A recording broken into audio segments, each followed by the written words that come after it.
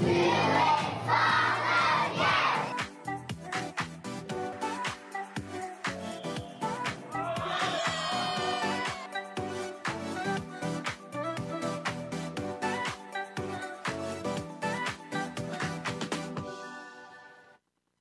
it's good to see you. So glad that you are here for this first week in our new series about finishing well. Let me give you a little bit of some orientation to what this series will be about over the next 5 or 6 weeks or so. This will take us all the way to Advent, which is right around the corner. It's hard to believe, but the end of the year is almost here. Christmas is almost here. So this series, Finishing Well, is, as I said earlier, focused on how we as people of faith can approach the transitions of life and the endings of life, both with confidence, but also with purpose. This is born out of a desire to accomplish a couple of things. But first, let me tell you how we're going to approach it. So this week, we're going to dive into Scripture here in just a moment and talk about, from a big picture standpoint, an approach, a perspective that we can adopt before we continue on in the series. But beginning next week, each week will focus on a different transition of life, ranging from things like retirement to the loss of a spouse, the decline of our health, leaving home, new beginnings, and then even death, how we as people of faith can do that. For a long time, centuries ago, people would often say that the primary task of a pastor is to prepare people for a good death. That ministry was about the work of living well so that we could die well. We'll talk more about that along the way. But one of the things we're going to do differently is that each of these weeks, aside from today, those conversations will be facilitated in part by you. We have a few months ago recorded long-form interviews with different members of our church, and we'll get to play for you a snippet of that on each Sunday. And our hope is that then following those Sundays, either that same Sunday or on Monday, we'll release to you the audio, the podcast version of the whole conversation. So if that strikes a particular note for you, resonates with you deeply, then we'd love for you to be able to join that longer conversation. There's some really great things here. Next week, we'll start with retirement. What does that mean for people of faith like us to walk away from work, whether it's by our choice or our employer's choice? How can we say goodbye? How can we finish well in our careers? And I'll be joined by John Olive for that conversation, and we'll talk about what that was like for him to step away from coaching and a lot of things that he learned along the way. It's a great conversation, and I hope you'll come be a part of that with us next week. This series, though Finishing Well, this idea of what does it mean for us to have good endings in our life, was born from a couple of different things. One, the recognition that endings come to us whether we want them to or not. And sometimes they are our choice, and sometimes they are not. And what does that mean for us? How do we as people of faith prepare for those endings, even if it's an ending that we're not quite ready for, that we don't want to happen?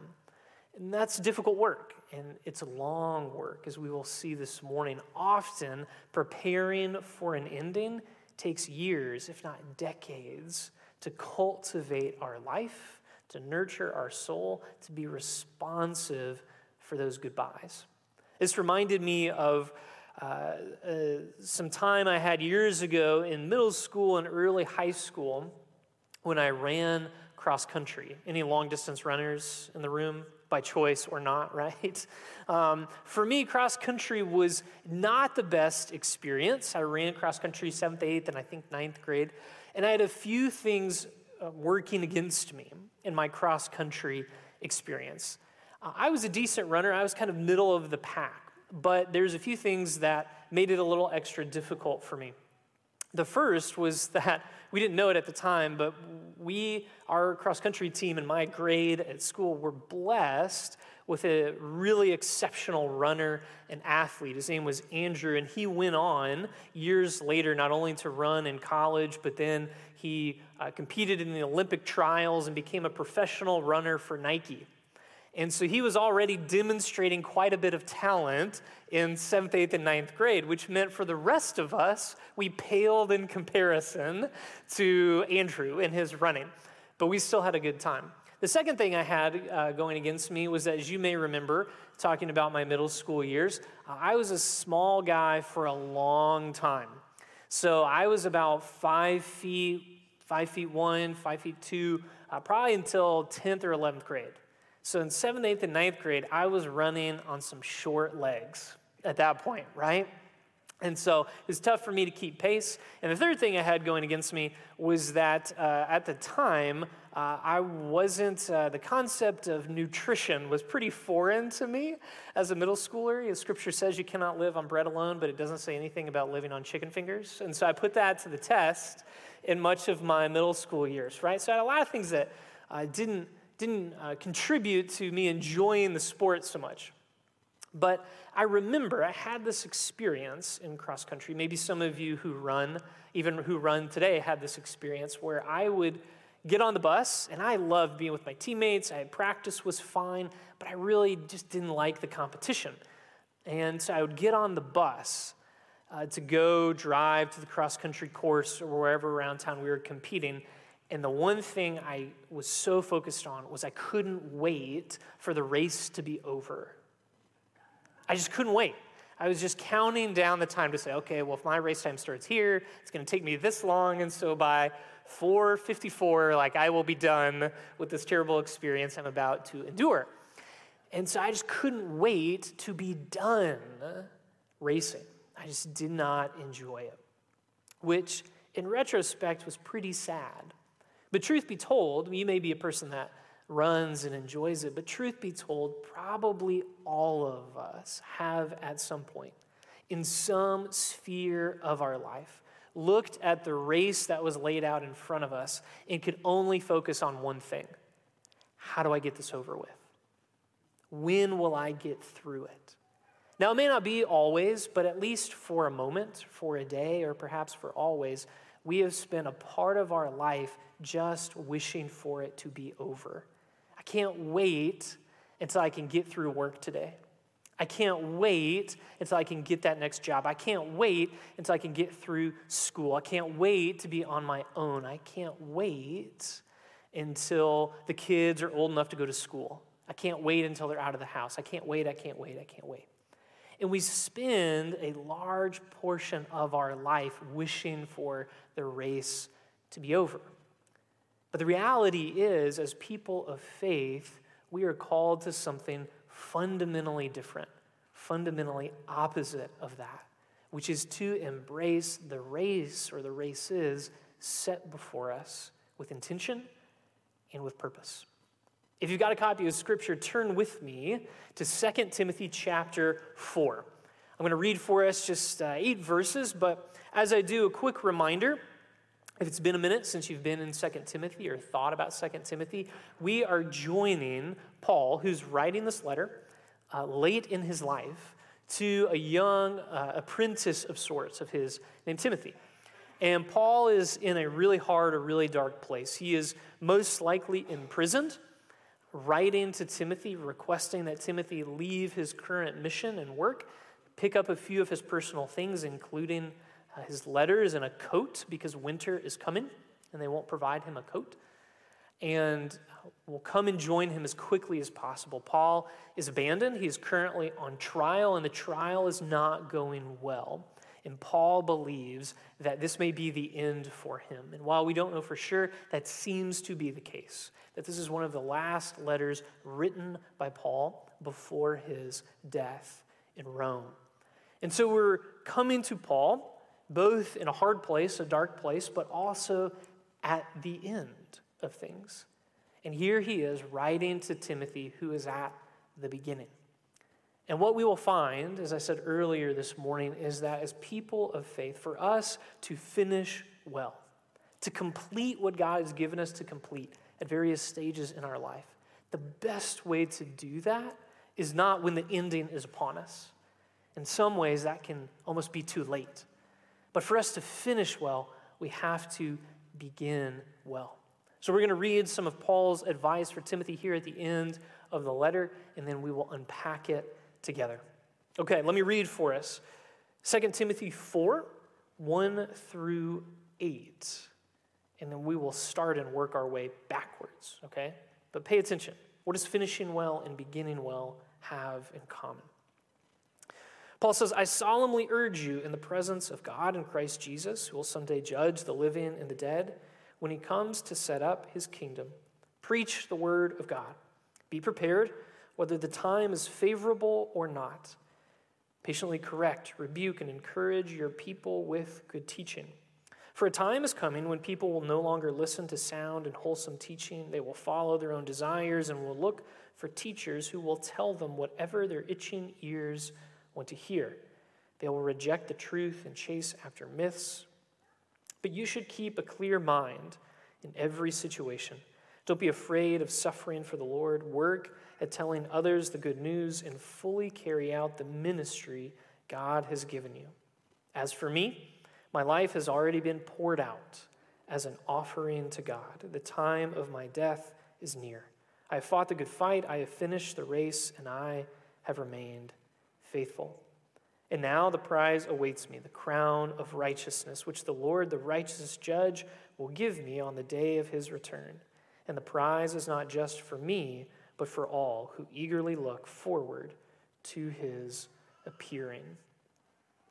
So let's start at the end and work our way backwards. Paul is writing saying, I'm done. The end is here. My death is approaching. But he can with confidence say, I fought the good fight, I have finished the race, and I remained faithful.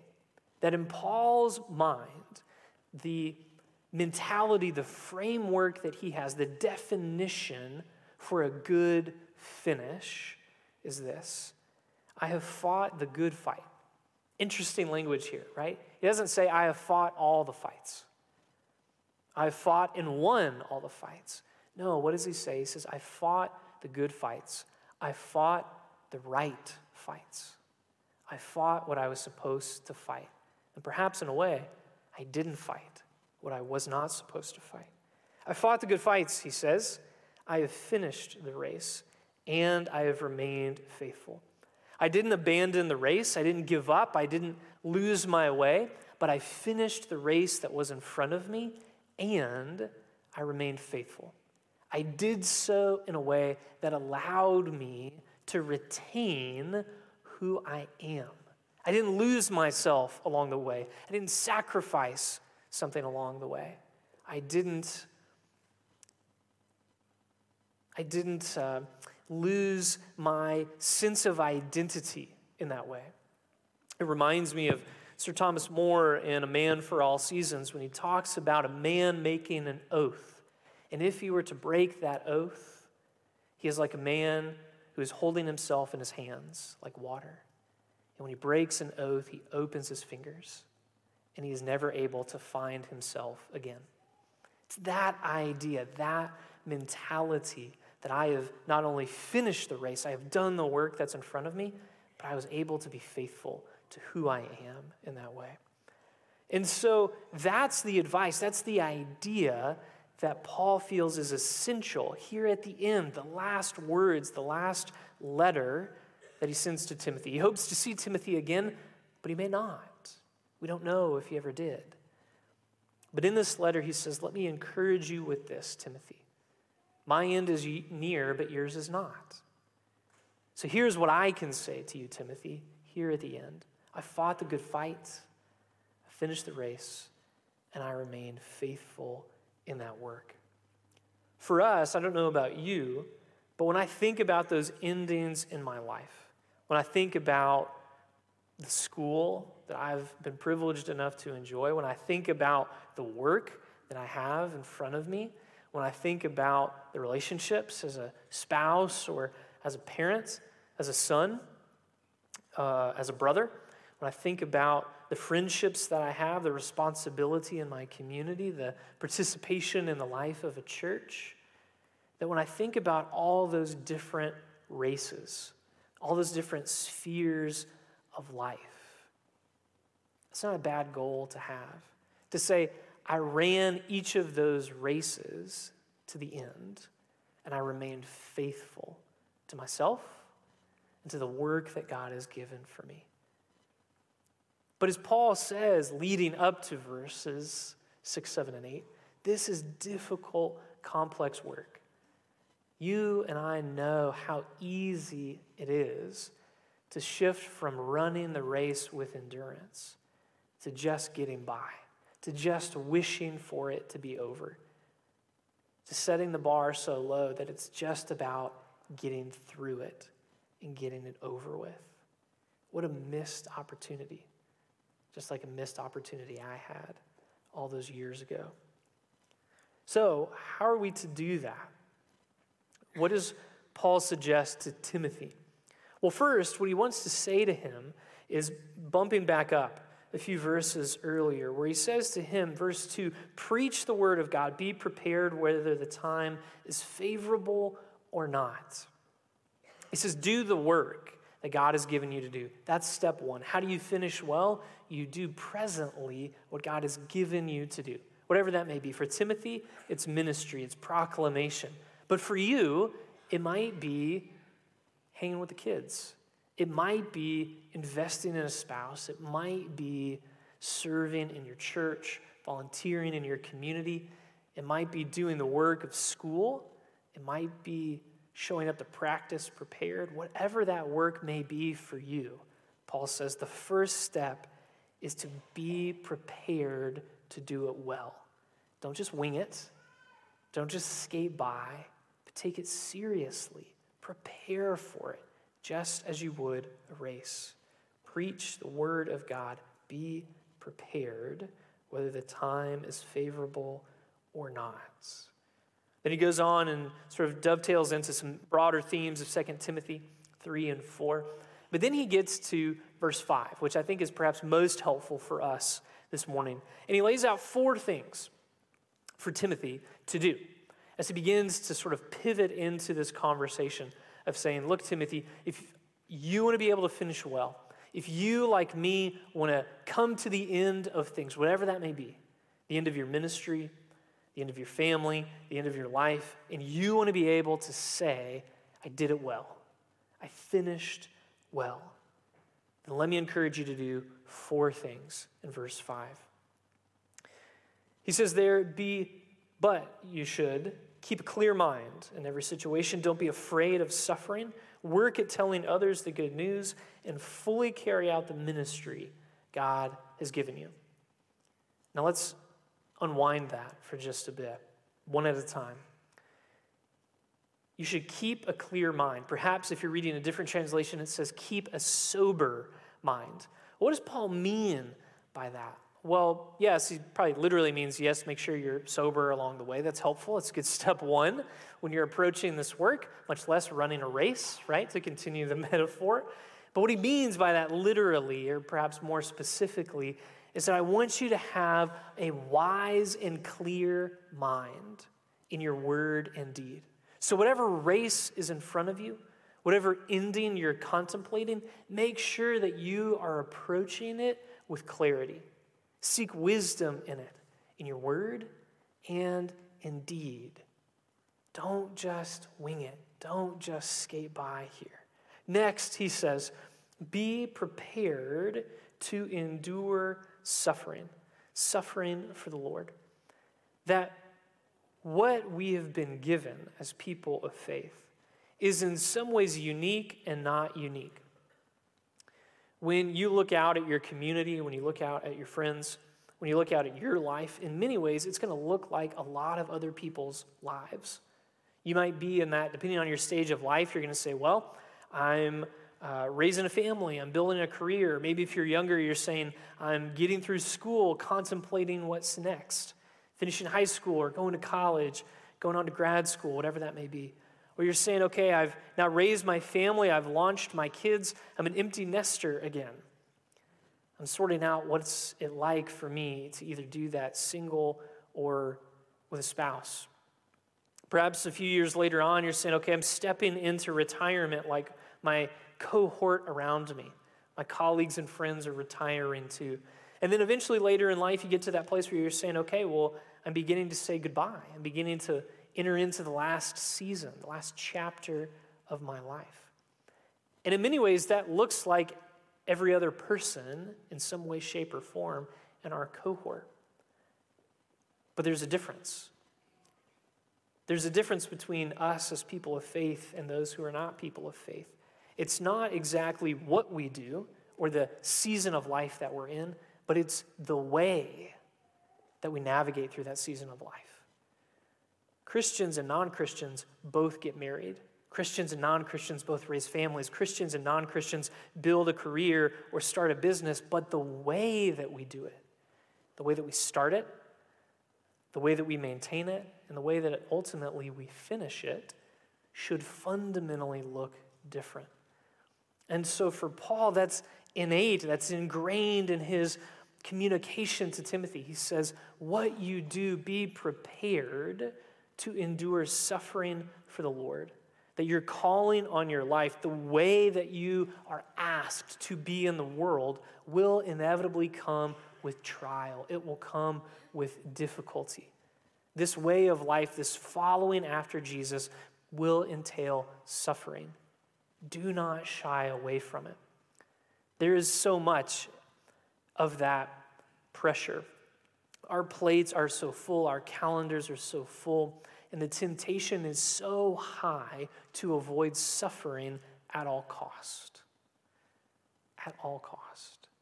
But what Paul says is that if you want to run well, if you want to remain faithful, integrated, heart, mind, soul, and strength, then you need to be prepared to push yourself.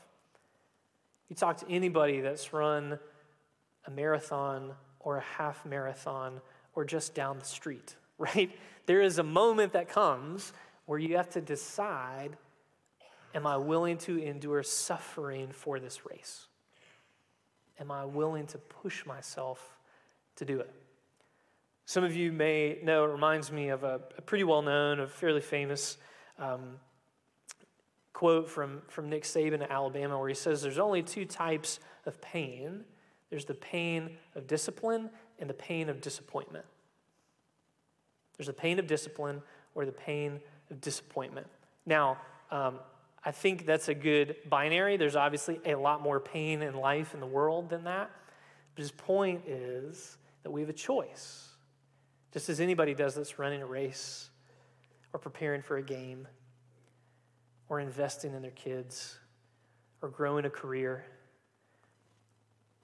or loving a spouse.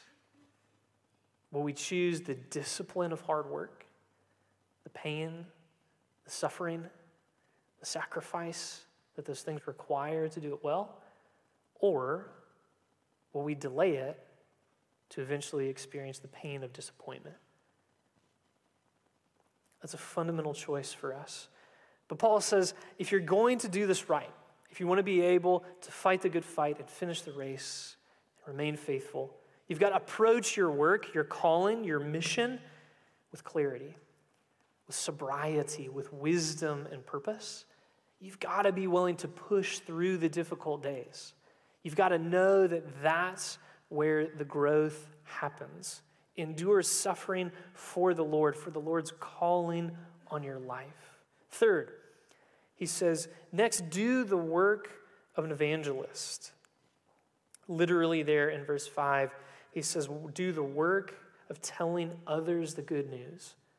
That in this work, whatever that may be, whatever season of life you're in, whatever work is in front of you, are you integrating the good news into what you're doing and how you're doing it?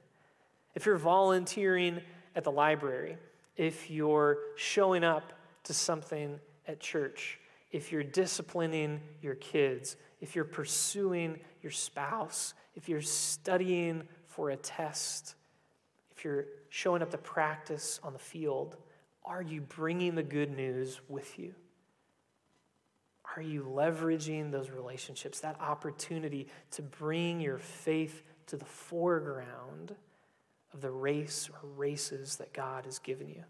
And then fourth, he says finally, at the end of verse 5, and fully carry out the ministry God has given you.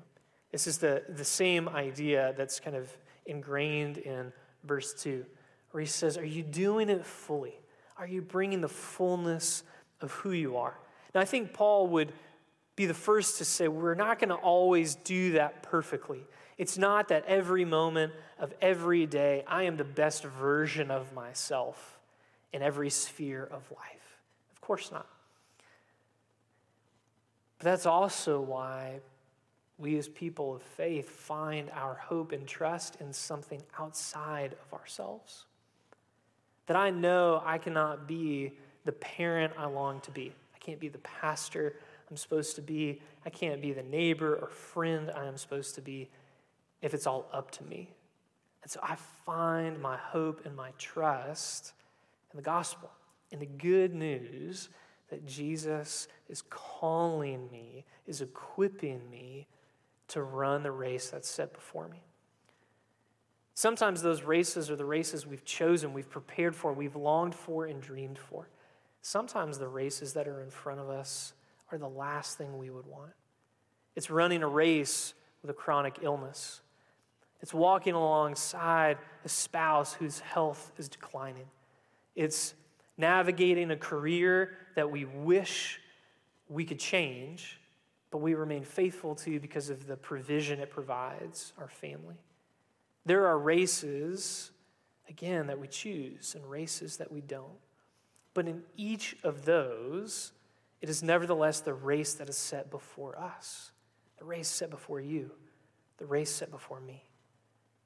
And Paul says, if you want to do this well, Timothy, if you want to at least have the comfort that I have, which is perhaps about the only comfort that Paul truly has.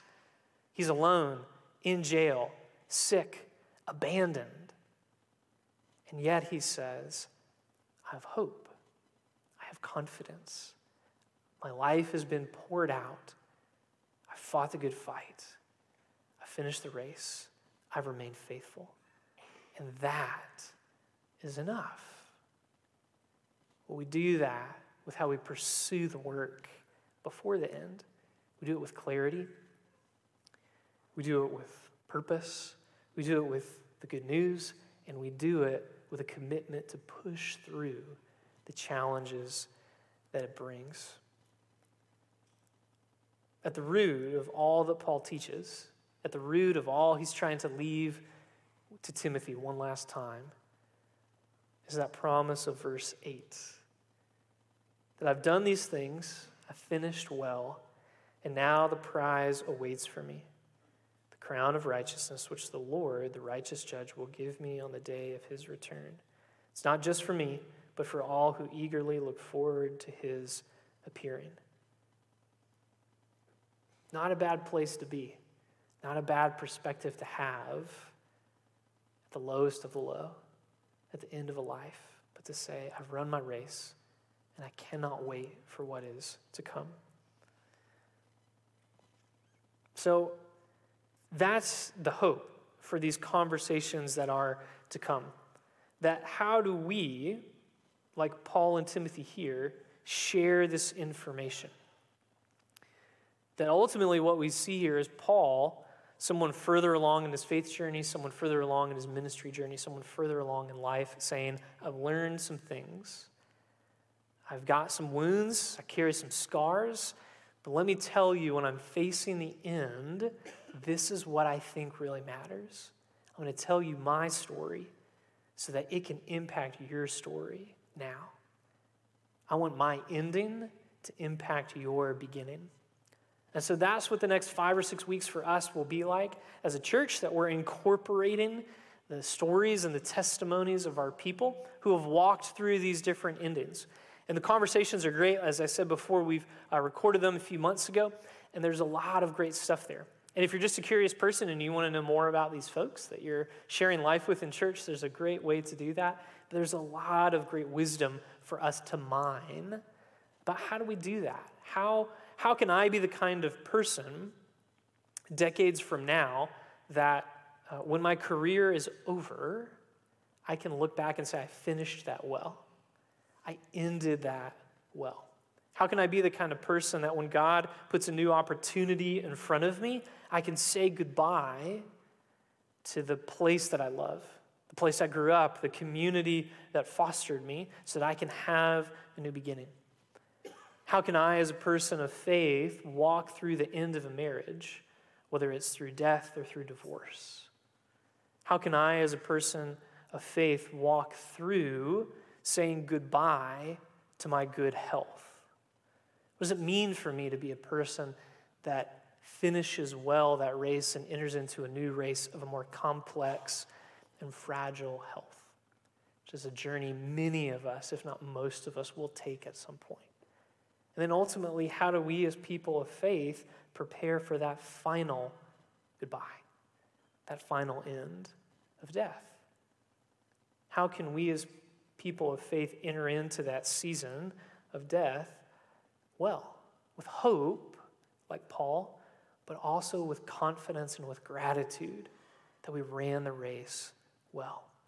That's what's in store for us. That's the hope for us this week. And I think it makes all the difference. Not just because it's going to be interesting and maybe helpful and you write some notes down and stick them in your Bible and 30 years later you pull them out, but hopefully because you'll be saying, I've learned some things on the way that I want to change today so that I can enjoy that ending tomorrow. So what do we do for now, though, as we start these conversations? How can we begin individually and collectively as a family to reorient, to chart a different course to get us to that place that Paul was enjoying at the end of his life? Well, here's a few questions for reflection to get us started on that journey. First, let me encourage you this week to ask yourself, how have I handled endings in my past? Maybe when I went to school or left home,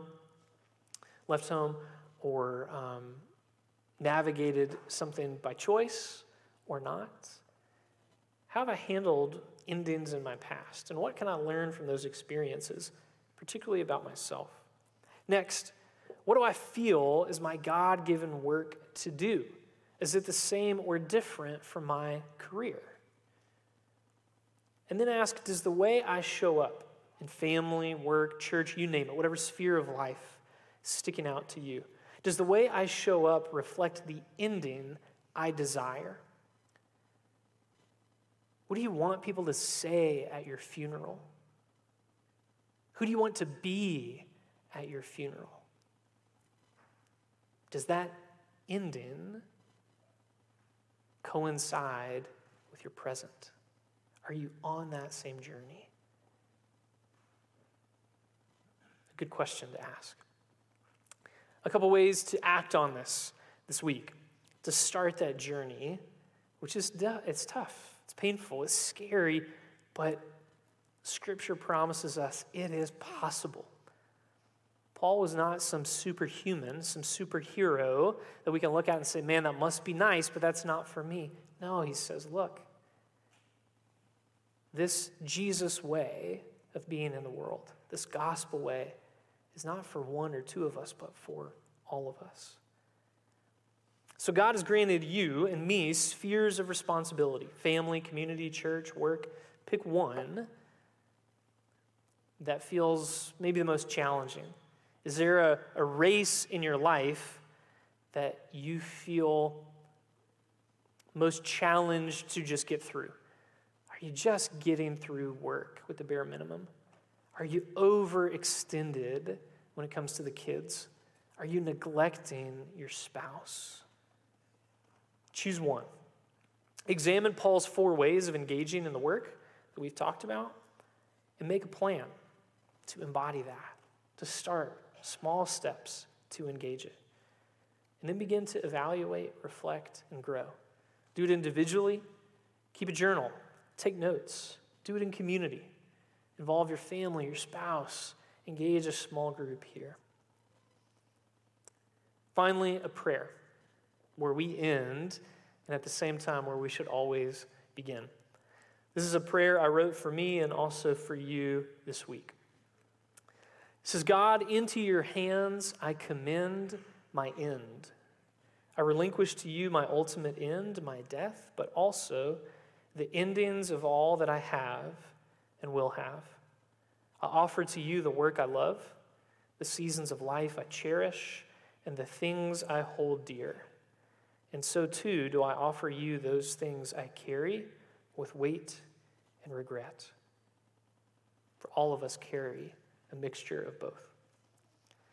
May you grant me the courage to risk new beginnings, the strength to run the races set before me, and the gratitude to give thanks in all things. Help me to live faithful to the person you've made me to be, the work you have entrusted to me, and the calling you have placed upon me.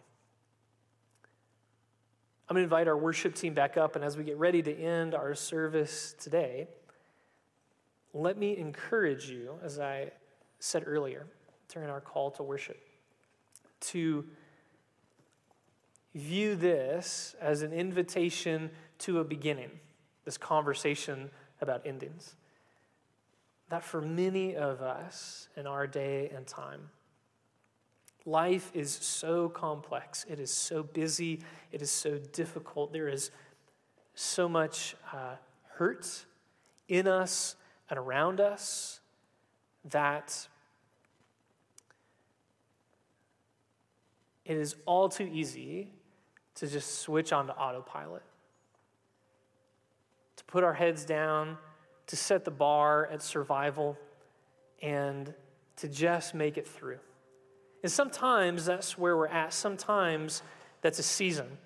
But for many of us, if we're not careful, we switch to autopilot, and it's not until years later, decades later, that we wake up and say, man, what happened? How did I get here? How did this happen to me? This wasn't the journey I wanted, but it's definitely not the destination that I wanted. Scripture likes to use the image of faith as the act of becoming awake to God, of waking up to God. And part of that faith journey as followers of Jesus is that we too not only become awake to God, but that we become awake to ourselves. That the gospel is an invitation to wake up to the beauty of this world, to this one wild and precious life that we have. And one of the most clarifying things we can do, one of the greatest journeys we can go on, is to begin with the end in mind. A beginning and an ending and a journey in between, rooted in the gospel and in the transforming power of Jesus. This morning, you may be feeling like, you know what, I've had too many losses. There's been too much time that's been wasted. There's too much pain that's accumulated, too many mistakes that I've made. And while I can't speak to every story, I can't speak to every circumstance, I can hold on to the hope for you that in Christ and through Christ, all things can be made new again. That in the kingdom of God, when Christ is invited in, time is never wasted. There is the promise of a new beginning. If you need to talk to somebody this morning, you can come find me. There's people available at our prayer table in the back. We would love to start a conversation with you about this Jesus who makes all things new, who invites us into new adventures, who helps us to run the race with endurance. And if you're perhaps in that place where you know Jesus, but you don't know how to take that next step, you don't know how to get back on to that new beginning, we'd love to talk to you about that as well. But as we said this morning, may we begin with the recognition that in him all life has come and all light is possible. Let's stand together and sing.